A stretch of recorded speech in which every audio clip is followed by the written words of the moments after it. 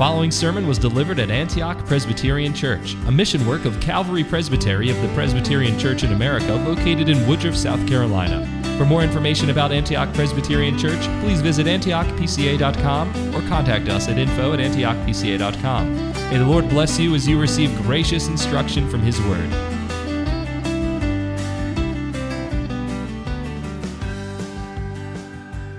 Well, I don't think it's any surprise to any of us to acknowledge that we live in a day and an age of grandeur, and the world around us loves big things. The bigger, the better, right? And especially when it comes to works, when it comes to grand works or grand fame or things of the like, right? We open our newspapers or we turn on the TV, and what do we see? What is placarded in front of us are men and women who have done great deeds, great works, whether it be because of their fame, whether it be because of their amount of money that they're able to give for others, whether it be by contributions they've made to society. And so we are thrown up with these men and women who have great intellect and who have great gifts in these things.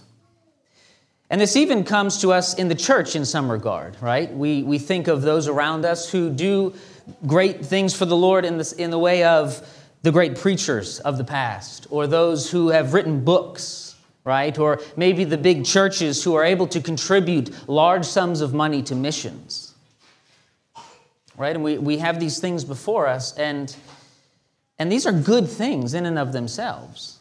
These are good things. Gifts of God. Money is a gift of God. A large church is a gift of God.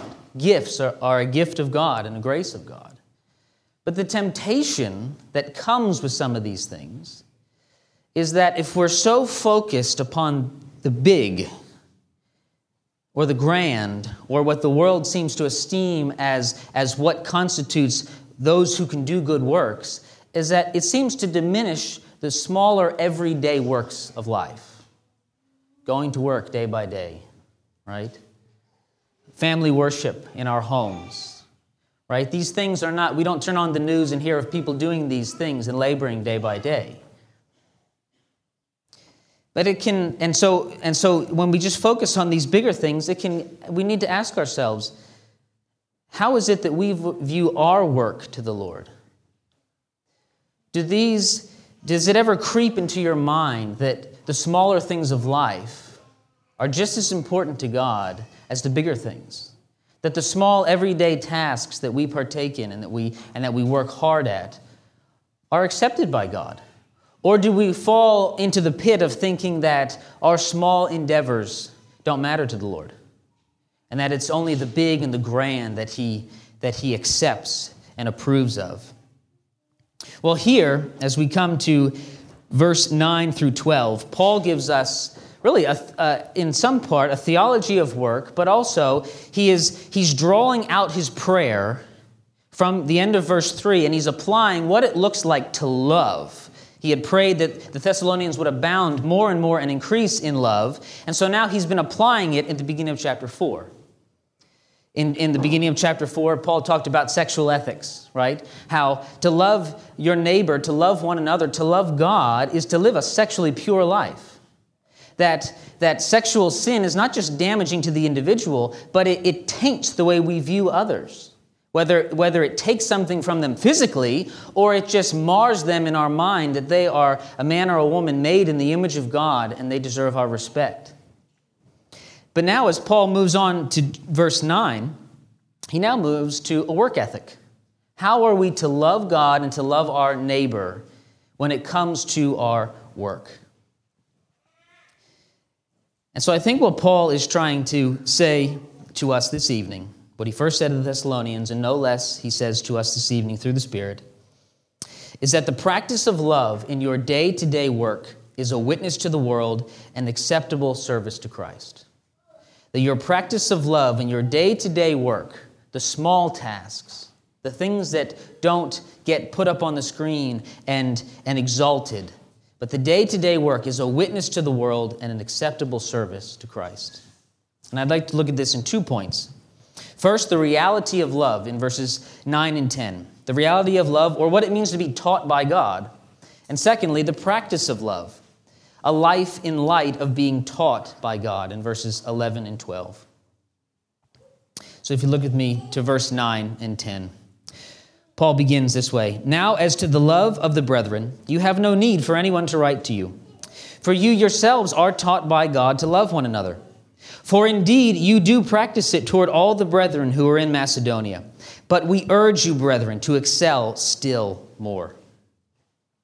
So Paul opens with this great commendation of the Thessalonians. Now, this isn't anything new. He actually said this to them in chapter 1, commending them for their love. But now he's getting into the more practical side of the letter, and he's commending them for their love, saying that I really have no need to write to you. I don't need to instruct you to love one another.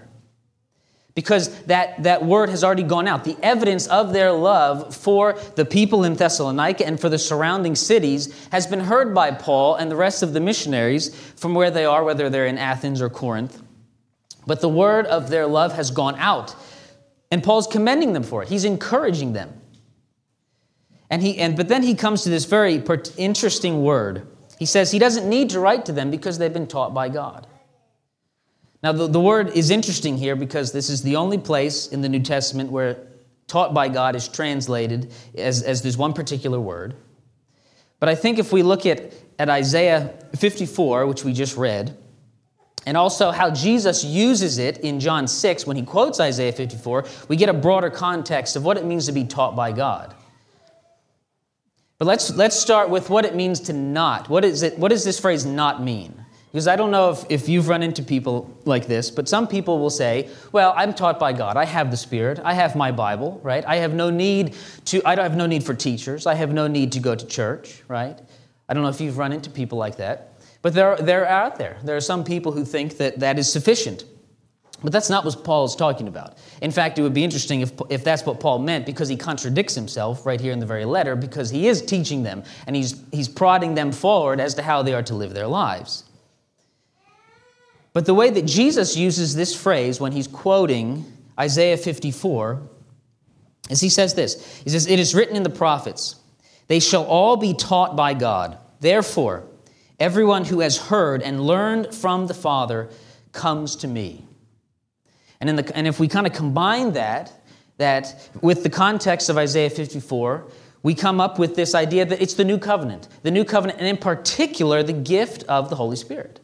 The gift of the Spirit being poured out upon all believers, and the work of the Spirit drawing people to God. When Paul talks about the Thessalonians being taught by God, he's talking about the fact that God has drawn them to himself by the Spirit. That through the proclamation of the gospel, the Thessalonians have responded to the gospel because of the work of the Holy Spirit in their lives.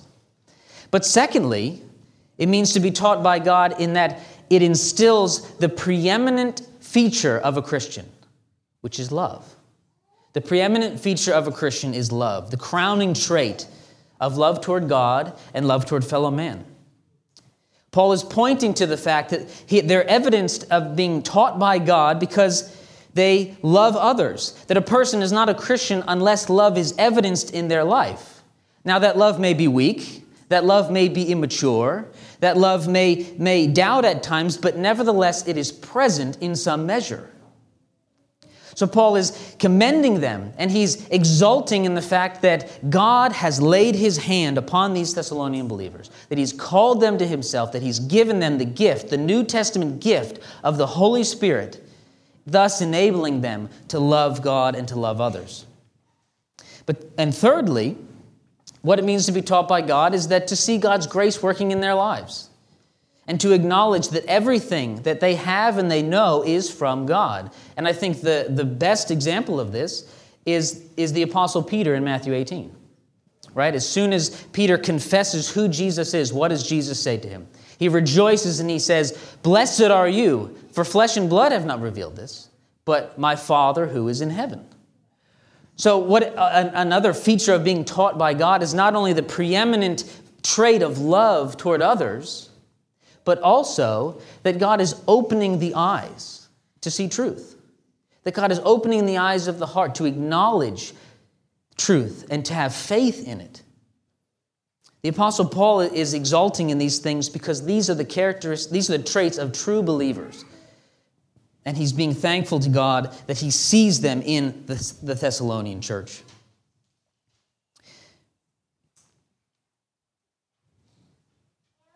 I think just to step back and look at it from a biblical theological perspective, it's interesting to see that the gift of the Spirit parallels perfectly with the first giving of the law. Right? You have the exodus out of Egypt by Moses. 50 days later, the giving of the law on tablets of stone. Right? And then you have the ascension of Christ. 50 days later, you have Pentecost. So you have this parallel of the old covenant and the new covenant, the giving of the law on tablets of stone, but then this time the greater measure of a gift in the law being impressed, the teaching of God being impressed upon the heart of the believers. Because what is the sum of the whole law? To love God and to love neighbor.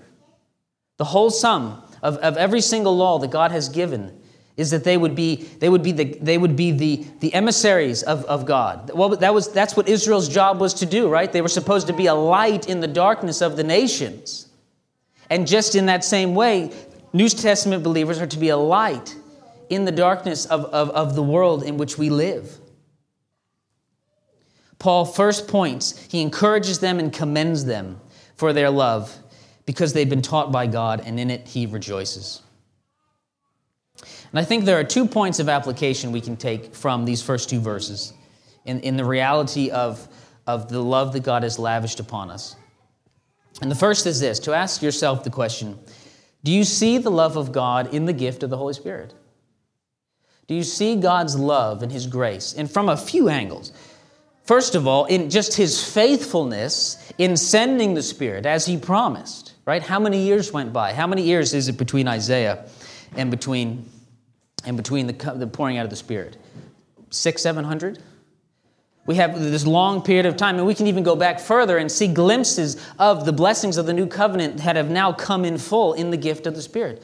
Do you see the gift that the Holy Spirit is by God and the love that he has given to us in sending the Spirit to us? Secondly, do we rely upon that gift? It's one thing to acknowledge that we need the Spirit, but it's another thing to live in dependence upon the Spirit. When we come to tasks of day-to-day life, this is why we have a prayer of illumination. Because we need the Spirit to open our eyes. We need the Spirit to understand the truths of God's Word. And when we come to the day-to-day tasks of life, do we realize that we still need the Spirit to accomplish those tasks, to do them in such a way that pleases God and gives praise and is a witness to those around us? The Spirit shaping our attitudes, the Spirit bringing to our memory the truths of Scripture that we've memorized and we have pondered and meditated upon. So not only is the Spirit a great gift, but we need to rely upon the Spirit for everything of our day-to-day life. And secondly, notice Paul's encouragement here to the Thessalonians. And we should ask ourselves this question: how often do we encourage one another? Would you consider yourself an encouraging person, someone who would come beside fellow believers and say, "Hey, brother or sister, I see God's grace working in you, and it is great joy to see that, and to then encourage them to press forward." Right? Do we encourage one another? Are we helping one another? To do this in our marriage, as husbands and wives, to see the need of it. And husbands, I would particularly lay this at your feet, to think that you are the primary source of encouragement to your wife. Because we leave the house in the morning, most of us, right? Most husbands in here, we leave the house and we go out to our jobs. And at our jobs, if we do a good job, if we do well, we might get a pat on the back and we might get a promotion. Right? There's a camaraderie there among employees at our job and our coworkers. But it's not the same with our wife. Our wife is at home laboring diligently with the children or laboring diligently with her own tasks. And so it's important, it's important for us to view ourselves in that manner. And are we coming home and are we making sure our wife knows that we appreciate all that she does? Because we are the primary source of her encouragement.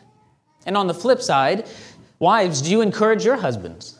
Do you let them know how much you appreciate them for what they do for bringing in an income to the home and for leading the family?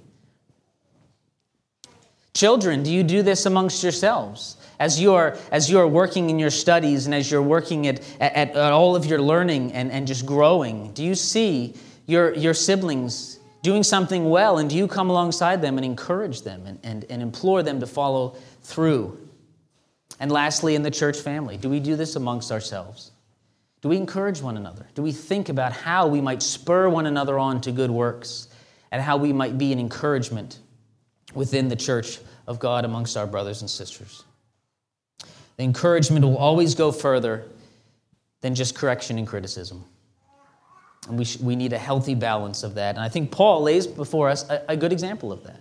Paul will later go on to correct the Thessalonians, but he makes sure that he points out the places where they are doing well and encourages them. Well, Paul not only describes the reality of love to them and how he rejoices in the fact that they are being taught by God, but he then gets very practical in the practice of love in verses 11 and 12. In verse 11, he says this: "Make it your ambition to lead a quiet life and attend to your own business, to work with your hands, just as we commanded you, so that you will behave properly toward outsiders and not be in any need." Paul then kind of shifts gears and he now applies this. He's encouraged them, he's commended them for their love and how they even have their love for one another. And then he applies it to the day-to-day tasks of life. The first thing he says is this: to live quietly.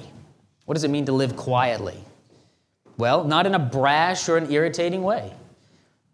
To be of calm and quiet temper, right? Would someone consider you calm and quiet of temperament and joyful to be around, to be peaceful behavior?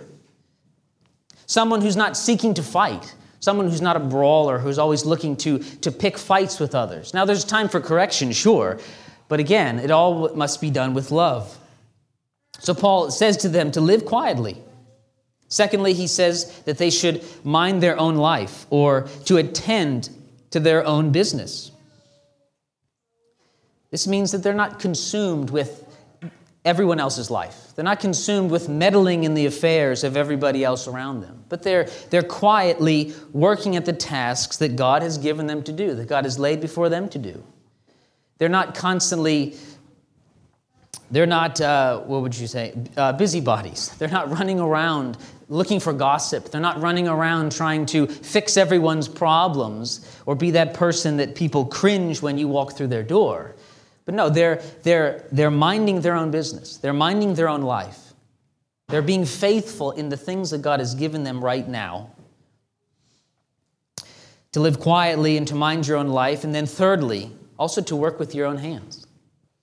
Meaning to be diligent at your work.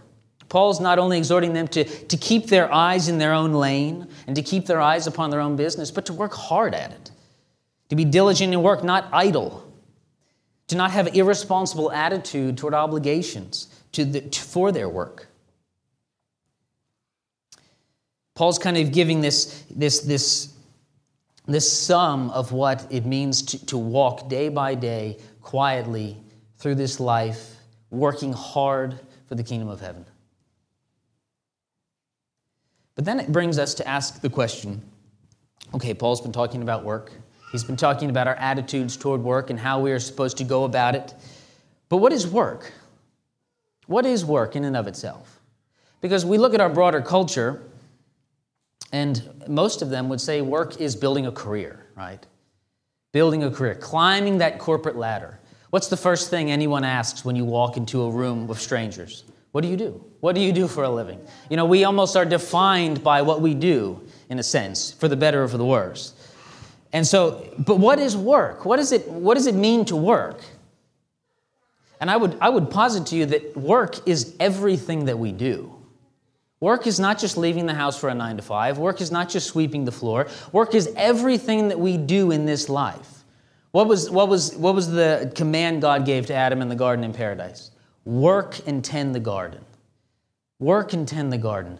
Fulfill the dominion mandate of bringing all things under subjection to the dominion of God, to the reign of God, as Adam and Eve were set as God's vice-regents upon the earth, right? To work, to do everything in this life with an attitude of submission to God, with an attitude of love to God, that our work is important to Him, and that our work constitutes everything that we do, whether it's we're studying, whether it's we're making a meal, whether it's we're working late into the night doing something for pay. This all constitutes what Paul is talking about when he's speaking of work, because Paul is not writing to just preachers and churchmen, and he's not writing to people who write books. He's writing to ditch diggers. He's writing to homemakers. He's writing to husbands and wives and children and carpenters and writers and philosophers and all the whole mix. He's writing to the whole gamut of people in their work. And so Paul's encouraging them that whatever they do, and he'll say this later, whatever you do, whether in word or deed, do it all to the glory of Christ. That we should see every aspect of life, our waking up in the morning, our making breakfast for our kids, our reading the Bible with our families. This is all work that furthers the kingdom of God in some way. It may be small, but it is not insignificant. That our work matters to God. But not only does our work matter to God, but our work also is a witness to the world. It is a witness that we walk respectfully before outsiders. In verse 12, Paul says to behave properly towards outsiders and not be in any need. That our work as a witness, that they've been taught by God and they should apply that knowledge. That as a witness, that idleness does not befit Christians. Right? There are a few people in society that we might disdain more than those who are idle, that those who can work but will not work. Secondly, it's a witness to the church because idleness brings disrepute. It's a witness to the world because idleness brings disrepute upon the church. And it's to exhibit a difference between Christians and the world. Right? That Christians should be the best and most upright members of society, the most hardworking, advancing godly causes for the betterment of those who are in their neighborhood, in their county, and their city. That Christians should be among the foremost people working for the betterment of their neighbor. Paul points to the fact that their work is not only acceptable to God, but it is also a bold witness to Christ.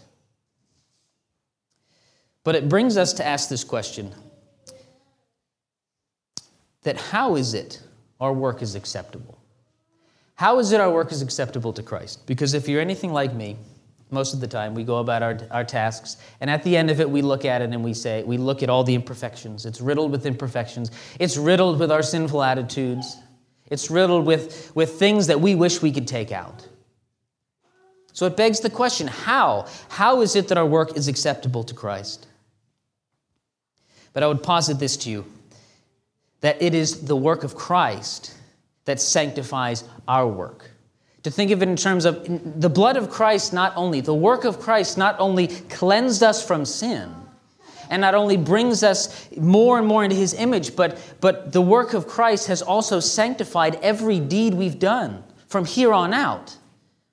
That by Christ's work, His incarnation, right, His sinless life here on earth, upholding the law, perfectly loving God and man throughout the entirety of it, His going to the cross, His taking upon our sins upon Himself, bearing the full wrath and brunt of God, that His work of His resurrection, of showing that the bonds of death, though they clung to Him for a moment, could not hold Him, and His ascension as He is seated at the right hand of God, that His whole work sanctifies our work. That His blood cleanses our imperfect work, thus making it acceptable to God. That our day-to-day tasks are important to Him because He delights in His children. He delights to bless His children, and He delights that in faith when they do anything, that He is glorified by it. He is glorified by it and delights in it. So Paul lays before us this evening the reality of God's love in teaching us through His Holy Spirit, the blessing of that it is to have the Spirit to love others and to love God, but also the practical outworkings of that, in that the Spirit then sanctifies, the work of Christ sanctifies all of our work, all of our labor, in everything that we do. So as we consider these things, as we go into this week, as we are about to walk out the door this coming week to go to work, and we think that our work is insignificant, or we are washing dishes this week, or we are making a meal this week, or whatever we are doing, teaching our children, know that whatever we do in faith, and when we do it with an attitude of love to God, He delights in it. He delights in His children's work. He is pleased by it. He has sanctified it. And that the most menial tasks of life, done to His glory, He exalts in. And it is our joy to do them. Let us pray. Our Father in heaven, we thank You. We thank You for the innumerous blessings that we have through the work of Christ. That through His work, our work is real, and it is important, and it is sanctified unto Your glory.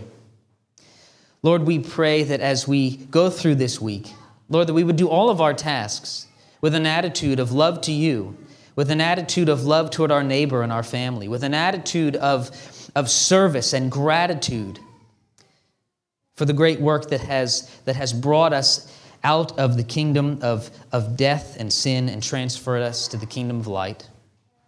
Father, we pray that we would dedicate ourselves to You this week to work for Your glory and for the advancement of Your kingdom, and that You would take these offerings and that You would dedicate them to the furtherment of Your kingdom. It's in Christ's name we pray and ask these things. Amen. Thank you for listening to this sermon from Antioch Presbyterian Church. We are located in the historic Cashville community of Woodruff, South Carolina, near the intersection of South Carolina Highways 101 and 417. For more information about Antioch Presbyterian Church, please visit antiochpca.com.